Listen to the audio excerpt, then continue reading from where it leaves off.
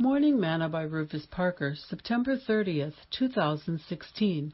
I communed with mine own heart, saying, Lo, I am come to great estate, and have gotten more wisdom than all they that have been with me before in Jerusalem. Yea, my heart had great experience of wisdom and knowledge, and I gave my heart to know wisdom, and to know madness and folly.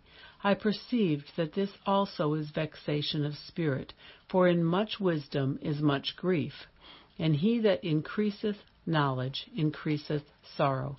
Ecclesiastes 1, verses 16 through 18. Today's morsel. Solomon speaks a lot about wisdom. Solomon sought wisdom, but what he found was that worldly wisdom causes grief, and more knowledge of the world causes sorrow. The more we know of this world, the more we realize its demise and hardships, and there isn't a lot that we can do about it. James tells us, Who is a wise man and endued with knowledge among you? Let him show out of a good conversation his works with meekness of wisdom.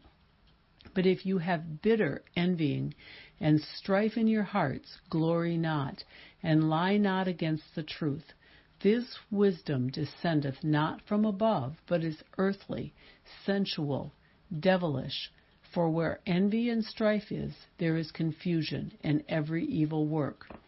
But the wisdom that is from above is first pure, then peaceable, gentle, and easy to be entreated, full of mercy and good fruits, without partiality and without hypocrisy.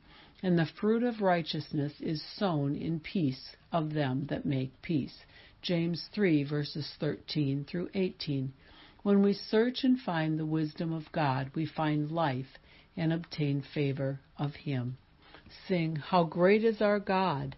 How great is His name! He's the greatest one, forever the same. He rolled back the water of the mighty Red Sea, and He said, I want to lead you, so put your trust in me. Thought for today, wisdom is known of her children.